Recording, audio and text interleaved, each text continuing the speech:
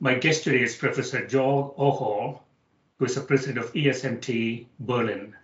His research interests are in the areas of corporate finance, corporate governance, and financial intermediation. Welcome, Georg. Thank you very much for having me. Yeah, thanks for doing this. So I want to start with one of your older papers. I found that really interesting. Do politically connected boards affect firm value? You say this article explores whether political connections are important in the United States. The article uses an original hand-collected data set on the political connections of board members of S&P 500 companies to sort companies into those connected to the Republican Party and those connected to the Democratic Party. The analysis shows a positive abnormal stock return following the announcement of the nomination of a politically connected individual to the board. Yeah, so this is very intuitive. I guess this is a paper from 2009. Things have probably gotten more robust in this metric. In the US, as you know, we increasingly have nobody in the middle. We have blue shirt wearing Democrats and red shirt wearing Republicans. They don't seem to like each other that much. So it's a very divided country. But I guess the observation here is that any connection to a party in power, I want to understand this. So in the US, we have the Congress, the Senate, and the president. Oftentimes, they are from different parties. And so there are two questions, right? One is sort of anybody connected generally in the political arena. How does that affect firm value? And then if somebody's nominated from a party that's in power, how does that affect firm value, right? Right. So the main question we wanted to answer by starting this research project is whether political connections can create value, even for US companies. So there was evidence before for countries such as Indonesia, for Brazil, but one could argue that the legal rules in the US are much stronger than in these countries. So therefore, it was of our interest to see whether in a country which has very strong financial markets, which also has very strong financial oversight of markets, which also has overall a very strong legal system, you would still see these reactions. And so therefore, we classified companies based on their board of directors into those leaning towards Democrats and those leaning towards Republicans. So this basically, you could say, was challenge number one, how to classify a company as being politically connected or not. And the second challenge is then how to measure it. And we used, as you said, two types of events. One was what happens at a point of time when a politically connected director is added to a company. And the second one, that is maybe even the more intuitive one, is what happens after a highly contested election. And we used, for example, the presidential election in 2000, where it remained unclear for actually a couple of weeks which party actually would win the election. And we found then that with each step that made it more likely for the Democrats or finally for the Republicans to win the election, that also the stock price reactions for the Democrat or Republican companies became positive or negative dependent on their connections. So therefore, it is important to find an event, and it was important to find an event of which there was really a news coming out, new information coming out with the uncertainty regarding the outcome of the election going down. And thus, for this event to become, you could say, the crucial point for our investigation. Yeah, I mean, it's really interesting. I mean, these are large companies, this is S&P 500 companies, and an abnormal stock return would imply that we are talking about very large amounts of money, hundreds of millions of dollars, or even billions of dollars, right? This is right. It obviously depends, and there's also variation across these companies, what it would mean for them. But these are definitely significant amounts of money that are related to that, which obviously it's something we can discuss later, led us to the second question, where does this come from? And obviously, I'm happy to go into this in more detail to come. And so I don't know if this is in the data. So this is some sort of an event study, right? So you look at, when something happens, what the expectation was, what the abnormal returns are. But over time, does it normalize back? Or is this sort of a permanent change in firm value? So obviously, there's a lot that is happening after the election. Lots of changes affecting the companies. There are also papers that look into more long-term returns. Here we concentrate just on the short-term reaction, given that in order to take a more long-term view, we would have to take into account many other events along the way. So therefore, it is really an event that just looks at short-term reactions to the announcements of the election results. And the board's composition, so one person politically connected as opposed to 2 people, 3 people, is there a difference there? Not really. The most important part is really for a company to be connected and to be connected to the right party. So this means to the party in power. What is obvious, though, is and becomes evident from the data that companies that are most highly dependent on government procurement contracts, they actually tend to have connections to both political parties. So it seems to be very important to those companies that generate a major fraction of their revenues from government procurement contracts, that they need to insure themselves against whatever the outcome of an election might be, and thus to be hedged against either outcome. Yeah, so you have another paper on that, politically connected boards of directors and the allocation of procurement contracts, as you mentioned. And you say the article analyzes whether political connections of the board of directors of publicly traded companies in the US affect the allocation of government procurement contracts. So these, I suspect these are like defense, space, things like that, right? Big contracts. Right, that's exactly right. So we see in particular in the defense industry that procurement contracts play a major role for those companies that actually produce these goods. And this is just one way in which we envisioned at the point of time we finished the first paper, these stock price reactions could come from. You could, in principle, think of many ways in which politically connected companies can benefit from politicians.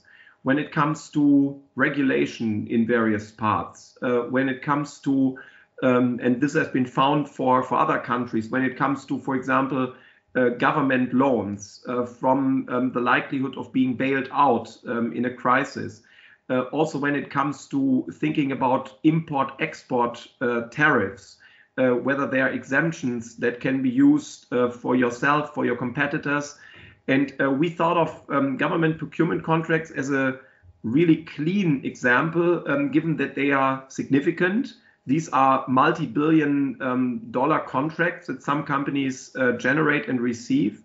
And thus to see a change in the contracts and the volume of the contracts would have immediate impact on the cash flows of the companies.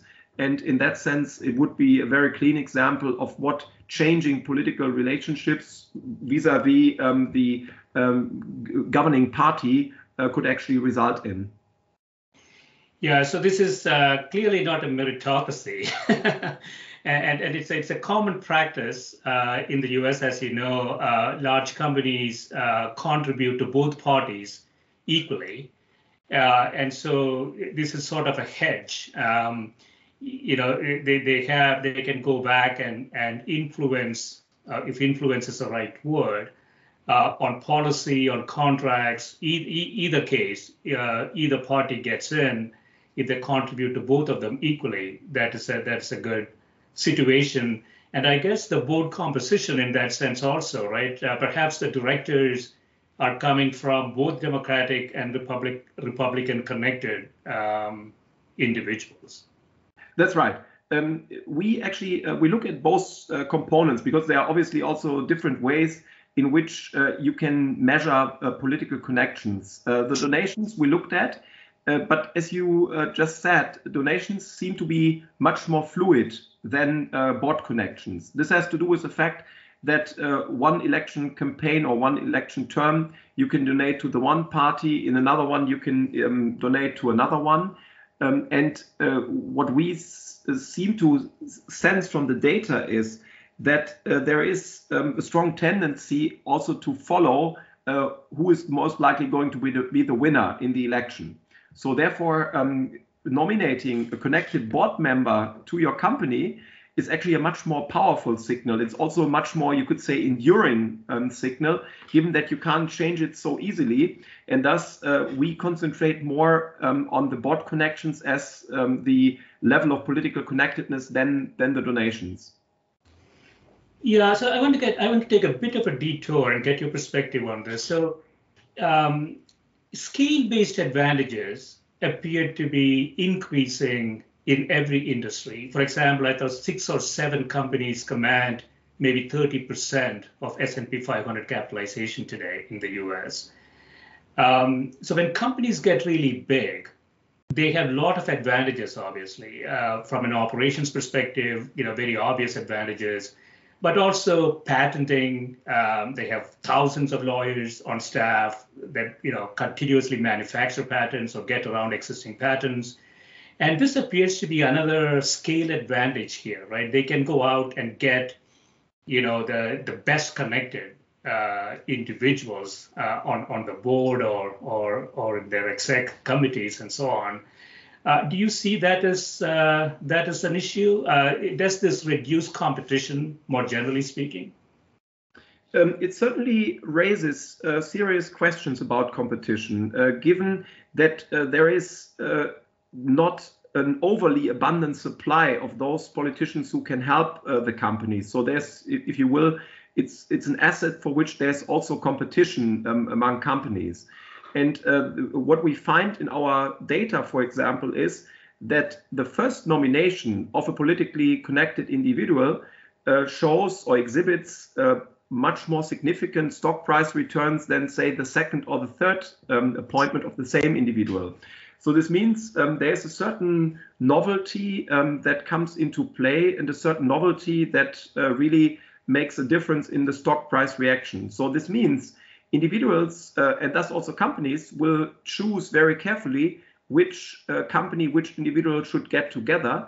And thus it could be the most highly capitalized companies, those that have also most to lose, to secure also the most say talented and most influential politicians on their side, which might be much more difficult to receive for smaller companies. So in that sense, this is certainly something that could add to the tendency you just described. Yeah, it's sort of a bidding process for the assets. And it seems like the marginal benefit derived by the company declines as it gets more and more of these types of people. So if there are 2 people at dinner making a deal, but there are 3 people or 4 people, doesn't appear to have a big impact on the outcome. Yeah, that's exactly right. And it's in that sense the novelty of a person, or the novelty of the exposure, the context a person brings to the table is important.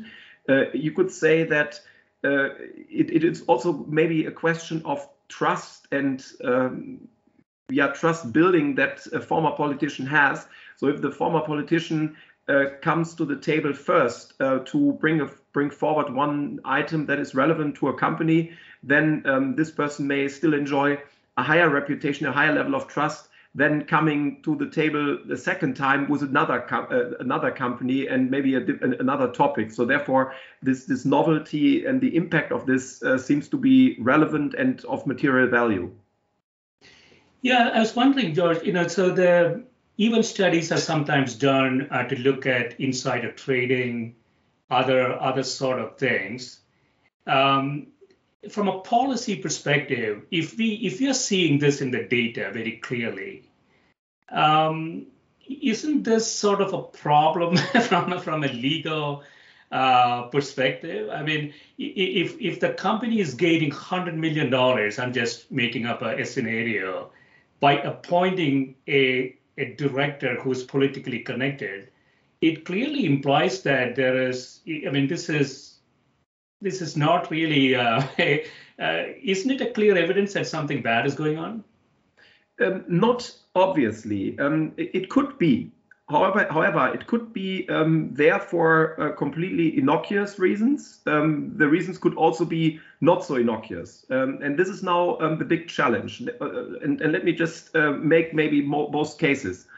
The reasons in which this has to be watched very carefully is obviously if there is corruption, bribery, and other parts involved, the dark channels of money.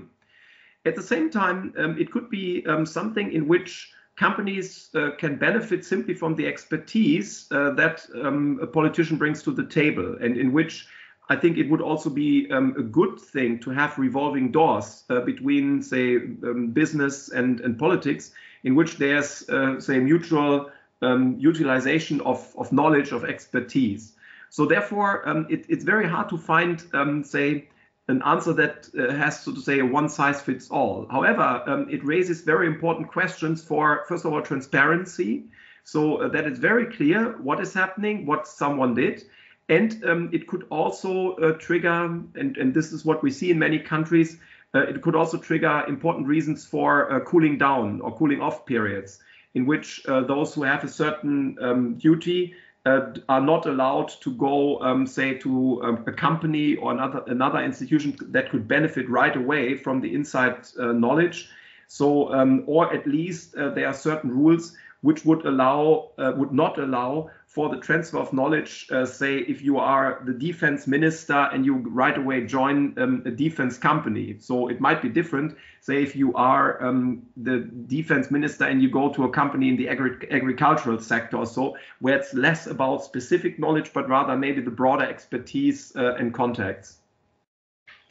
So I know that there are some constraints on lobbying. For example, if you are if you're in the Congress or the Senate and you're retired or just gotten out, there's a period of time you cannot really lobby the Congress and the Senate. Do such constraints exist here for directors of companies? There are different types of constraints that different countries have imposed on former politicians. And this is always a matter of also, say, recent events that may actually trigger new debates on whether this should be strengthened and this should be brought forward. And this is where, say, the legal background is quite different also in different countries. Where you also have a debate. And I'd like to make maybe this point in comparison to the United States, where I did my research, and Germany, where I live. So here in Germany, there's a lot of complaint about the lack of the revolving door between business and politics. And the argument here is often we would need more businessmen or women to join politics, as well as we would need politicians to join business, simply to learn from each other and to actually inspire or instill new knowledge on both sides. And so therefore, the answer of whether it's good or bad is very difficult in my view to answer. But what we need are really definitely very clear rules. And as I said before, foremost, we need full transparency about what is happening so that really everybody can make a judgment on this. Do you have some sort of a comparative measure between EU countries and the US, both in terms of this happening as well as sort of the legal framework or constraints exist in this arena? This was not part of my research. At the same time, it is, I mean, there's some elements that are important in this context. First is that the United States capital market is a much bigger and stronger one than the EU capital market. And in particular, we still in Europe have to face the situation of a rather fragmented capital market. So therefore, the gains here are often limited to rather national stock markets and not a really as strong and wide capital market as in the United States. So this is one. Second, even though we have obviously different levels of, and you mentioned this before, different levels of political decision making, this might actually be even more, you could say, tricky in Europe, where you have decision making on the European level, you have decision making on the national level. Then, similar to the United States, you have decision making on the federal level. So therefore, it might actually be even more important to target the right source, rather actually being more important than in the United States. So if I understand this correctly, then would you say the constraints that exist because of the overall EU decision-making and country-basis decision-making are quite different? Would you say that the overall constraints that exist are higher in Europe in this type of a process? Yes, I would argue that this is the case. And in particular, reflecting on what I said, that we see, and there might be other reasons playing into this, but for sure, seeing the often made claim that we would need more of a revolving door than we currently see it, and where the US is actually taking as a positive example, despite all the challenges that we discussed before. And the parliamentary system, and I'm thinking, do you see a difference in UK, or it looks approximately the same? Yeah, this is also a very important point, given that we obviously also look at different ways in which members of parliament make it to the parliament. So this means if you have a clear majority rule system where you have competitors in one jurisdiction fighting against another candidate in the same jurisdiction, it's a very clear election of who will win or will not win. In a system such as the German one, where you also have, in addition, you also have the so-called lists. So basically, members of parliament and candidates for membership in the parliament become part of the list, and then it depends on how much or how many votes a certain party receives. Then also the whole nomination process follows different criteria, and also the way in which support for individual candidates will be amassed will be different in the German system, say, than in the UK or the US system. Yeah, I remember, when I was growing up in India, when after the elections, one party essentially takes over the entire government, and increasingly that's not the case in the US, because there is, a Senate and the Congress and the president all could come from different parties. So that system, at least on the surface, appears to be less problematic than a parliamentary system where the lower house, if it has good majority in the lower house, essentially going to make all the decisions without any sharing of power. Absolutely. And this is, I think, a very interesting research question in itself, where I've just seen new papers coming out that look at the checks and balances that different political systems have. Whether, for example, you have a more diverse representation of different political interests in the political system, whether this can actually help economic efficiency.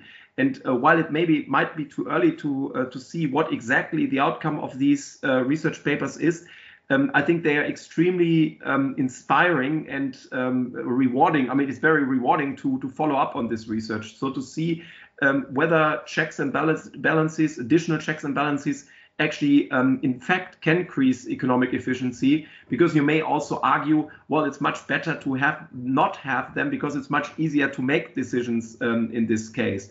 But it goes, you could say, in a certain way back to the old literature, even in, say, Latin Republican law by Cicero, for example, where the question is, what is the best political system you can imagine? Is it one in which you can have a very strong power that makes all the decisions, therefore to make quick and easy ones, but at the same time risking huge disadvantages if things go wrong? And therefore the level of, when it just comes to economic outcomes, to understand the level of political diversity of checks and balances there on economic outcomes is a very important one.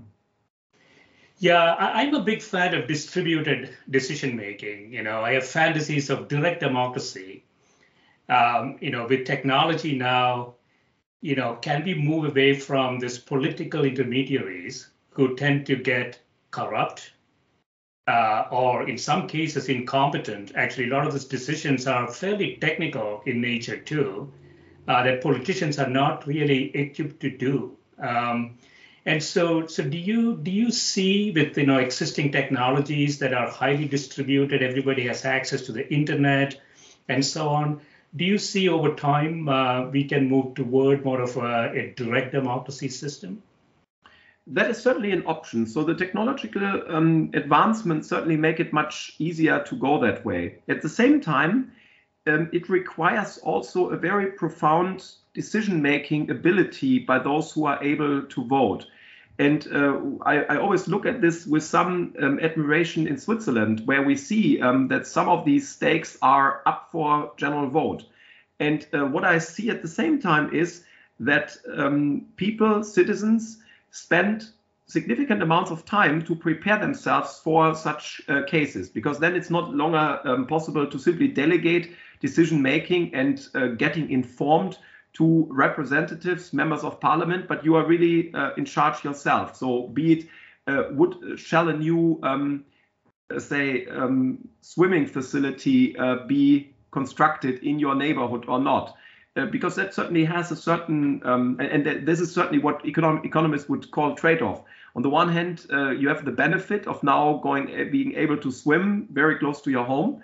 At the same time, you must also understand that this may come with a cost. So, for example, that local taxation may be raised, and this type of trade-off is really what people would then have to take into account. And I don't know much about this. How about the Scandinavian countries?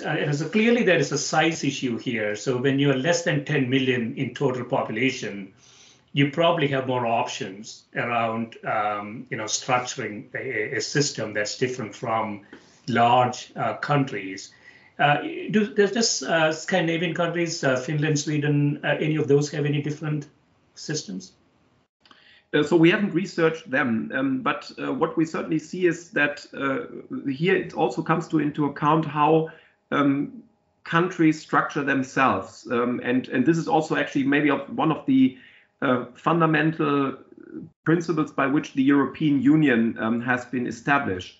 So when you, for example, see that by founding principle, it should be that whatever can be governed at the local level, it also should be governed at the local level. So that only questions of national and maybe also transnational importance when it comes to defense, for example, or the internal market, that they are then governed at the national or the supranational level. So you could say in that sense, the question of which decisions are given to which level is of crucial importance, as they would allude or they would go in the direction of where most competence is coordinate or is existing to be able to coordinate these decisions. Yeah, I mean, one complication though is that if states have different decisions or different systems on large issues like healthcare, education, and so on, it could create a bit of chaos, right? So I'm thinking if Illinois and Ohio have completely different healthcare systems and healthcare policies and so on, that could create an issue too, right? Absolutely. This is a possibility. At the same time, when you think of, in Europe, this is often referred to as the subsidiarity principle. At the same time, if this is in place, it also may raise a certain level of competition, which might be good. So given that no one knows or should know or can know everything about everything that may happen, so given that we live in a world with, you could say, incomplete knowledge, also incomplete contracts, so not knowing what is going to happen going forward, that rather it should be a good idea to be able to experiment a little bit on certain parts, see what the outcome is, and then maybe also learn from others who have done better, and also obviously learn from those who have done worse to avoid those steps they're taking. Yeah, topically, COVID-19, we have 50 different experiments going on in the US in terms of how to counteract COVID. Same here. Same here. So I want to go into another paper that you have, Institutional Investors and Corporate Political Activism. You said a landmark decision by the U.S. Supreme Court on Citizens United versus Federal Election Commission asserts for the first time that corporations benefits from First Amendment protection regarding freedom of speech in the form of independent political expenditures, thus creating a new avenue for political activism. So you are saying here this is actually a good thing for companies to have this flexibility? Well, we are first only documenting the huge increase of political donations following this landmark decision. So we see that there is so much more money flowing into the political system than before. And this seems to suggest that, first of all, those who give the money to the system, in fact, think that there is a value to be gained from investing there. At the same time, we also see right away, from basically from day one after the announcement of the decision by the Supreme Court, you see also the criticism to start coming in. First one being that now big business seems to dominate everything, so that now big business may find it even easier to influence political decision making in their own interest. And at the same time, and this might be actually the most surprising part, is that also big institutional investor associations warn companies against using this freedom, because they are afraid of a lot of waste of money in this case. So that this is not really driven by, say, rational decision making, but rather that there's a lot of waste of money. And that may go back to an earlier paper, say 15 years ago, that looked at political donations or contributions and the stock returns of the companies. And there you find, but this is a pure correlation, there's nothing about causality yet, the pure correlation between the well-being of a company as measured by its stock price and the amount of donations these companies provide to the political system. And now you can make basically most cases. You could say, on the one hand, if a company gives a lot of donations, then it's also going to be more successful. But you could also make exactly the counter argument. Only successful companies with a lot of money can even afford to provide political donations. So therefore, the latter part is the one that is probably of a lot of concern to many institutional investors, so that they basically try to avoid and actually try to penalize companies they invest into from investing too much in the political process. Yeah, I also wondered, in a system that is sort of very finely balanced, almost 50-50 between two parties, one could argue that the expected return on contributions are lower, right? I mean, you have that probabilistic outcome of who is going to be in power that is not necessarily very highly predictable. And so either you have to go in with a lot of contribution on either side, just sort of hedge both sides of that. Whereas, in a very dominant political party country like India, for example, you can predict who is going to be in power, probably with fairly high level of accuracy, that the returns on that donations probably is a lot higher, I would think. Yeah, and it's, I mean, this is why we also looked at different elections in our own research. Given that there were some elections in which it was pretty clear who would win, the outcomes are pretty different from an election as the one that I mentioned in 2000, where even after the election it wasn't clear who won it. And therefore, these patterns, let's say if you compare to the 92 or maybe in particular the 96 election, is quite different, because you then also see, you could say, tactical behavior by companies that seem to have donated much more to one party now, say out of tradition or say political beliefs, now seem to also go around those parties or that party that seems to win most. So therefore, these are pretty balanced. It's a pretty say sophisticated way in which companies do this. At the same time, I think also the parties know that a donation, as useful as it might be for a certain election, is not, say, a forward-making statement about real political connections a company may have. Right, right. So I want to go into another paper that's a different topic. Do credit shocks affect labor demand? Evidence for employment and wages during the financial crises. You say we studied the impact of exogenous funding shocks to German savings banks during the US subprime mortgage crisis. So we're talking about the 2008 crisis? That's right. Or the labor decisions of 30,000 private and public firms in Germany. You said we find that firms with credit relationships with affected banks experience a significant decline in labor demand relative to firms with credit relationships with healthy banks. So labor demand meaning they are hiring less people as opposed to other banks hiring more. Exactly. So labor demand meaning the demand by companies for workers, for employees.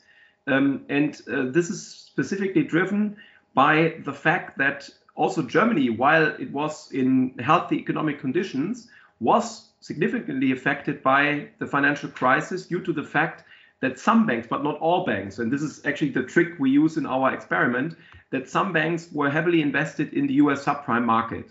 So therefore, when the US subprime market collapsed, some banks in Germany were affected by this collapse of the subprime market. Others were not, simply because they were not invested in the United States, or at least not to the same extent.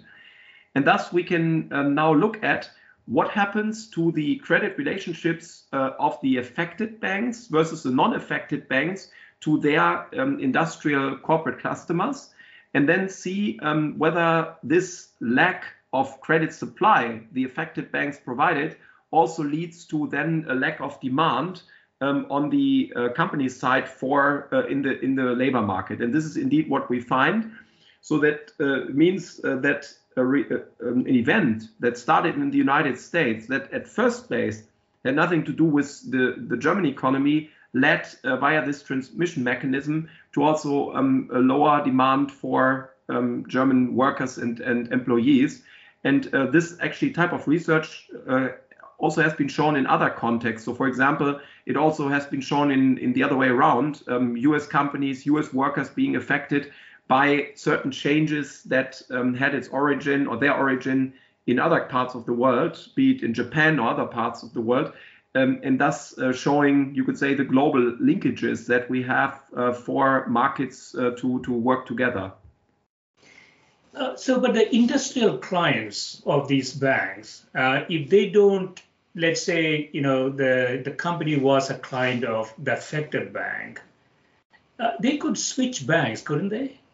Yeah, they could, and this is certainly something that mitigates this problem. So this means if they also have relationships with a non-affected bank, then this obviously is a very nice hedge for them to get out. But in many of these cases, if there's only one bank that they have worked with, and maybe have worked with one bank for good reasons, because the bank has known them very well, they've understood, they've built a lot of information on this client, that this effect then would have more severe effects on this company if it relies, or more or less if it has put all its eggs into one basket. Did the prices spread, again, looking at Germany, were there a lot of bankruptcies in the banking sector? Right. So the the financial crisis had severe impact on Germany. So in particular, in 2009, Germany saw the worst decline in economic activity since World War II. So it was a GDP decline of about 5%. And that also led to a massive problem in the German banking sector. So we saw a number of bankruptcies, but in particular, a very strong consolidation of still existing banks, where, say, weaker banks were acquired by not so weak banks in an effort to consolidate those weaker banks. Do you think this experience, this sort of a systemic shock that spread across the world in 2008, do you think we learned sufficiently from that to avoid it in the future? So first of all, I would say yes, we learned a lot. So when you think of all the regulatory responses, political responses that came out of this crisis, then we definitely can say a lot has changed. The regulatory response reaches and has reached financial institutions all over the world. It was a very concerted effort by policymakers, politicians, central bankers, also fueled by academic insight that actually has led to a new oversight. Whether this will be sufficient for the next crisis is a question that remains open because we simply can't foresee what the next crisis may look like. So, for example, in 2008, 2009, no one would have foreseen, say, the pandemic crisis to be the next one that would challenge the banking, the financial system, even though the problem here definitely did not come out of the financial system, but rather where the financial system needed to help stabilize the effects that came due to the pandemic crisis. Yeah, so as the economies get more and more integrated, in some sense, you lose flexibility, right? We saw a lot of supply chain disruptions, and the shock can spread through the system really fast because it's all very well integrated, very well connected. Yeah. Do you see that as a problem for the future?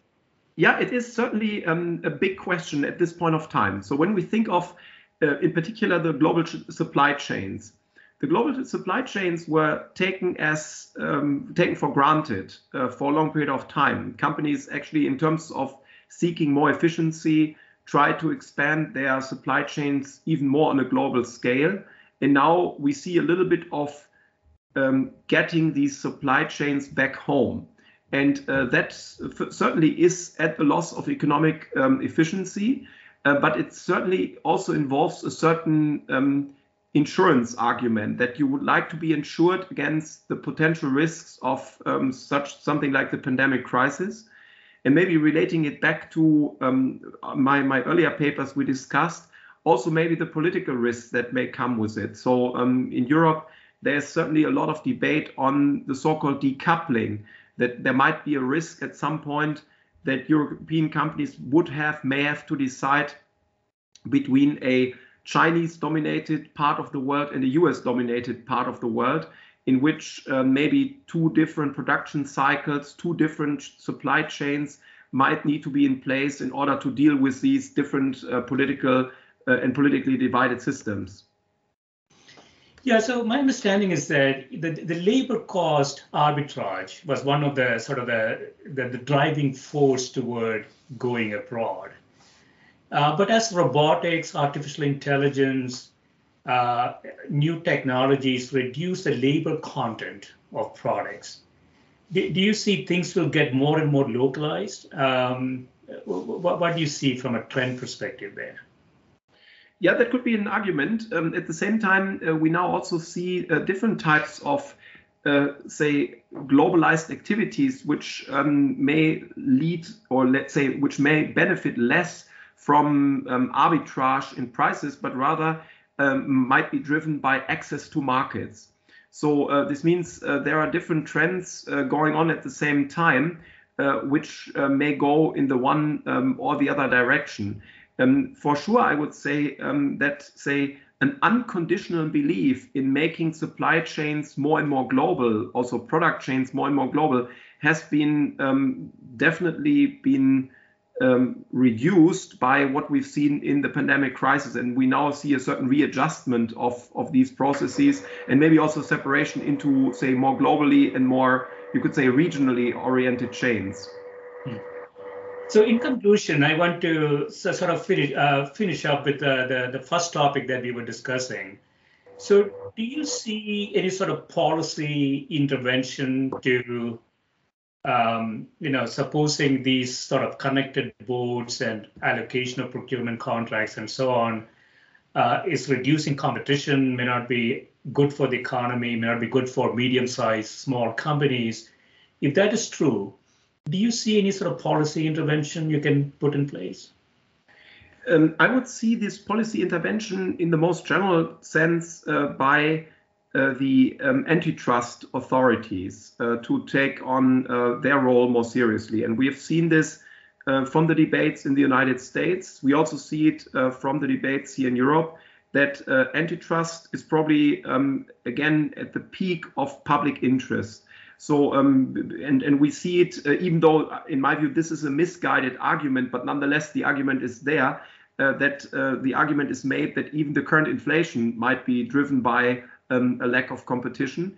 But for sure, we see that argument also, also documented by academic evidence, that for example, the margins may change in certain industries based on the lack of competition, so that you see, say, takeovers reducing the real competition in a given industry. Yeah, so the antitrust, I don't know much about this, but in the US, because of the, the lawyers, the legal power that these large companies can bring to the table, they appear to be very successful in delaying any action that comes from. So, even if you bring a case against them, it's a 10 years, 20 years before anything is done. So I don't know if the existing laws are sufficiently robust to go after these types of issues. This is definitely a case to look at. So whether, say, the deep pockets help you to overcome some of these concerns, in particular, even if, say, fines that you and I would feel could be significant, could be completely negligible for companies with huge levels of profits, where you basically say, even if I'm caught by antitrust authorities, it really doesn't matter too much. So therefore, this is why I think in the end, the public interest will trigger even more discussions on what antitrust stands for these days. Right. Excellent. Yeah, this has been a great job. Thanks so much for spending time with me. Well, thank you so much. It's been really fun, and it's also been rewarding to be able to talk about the research in this format. Thank you so much. Thank you.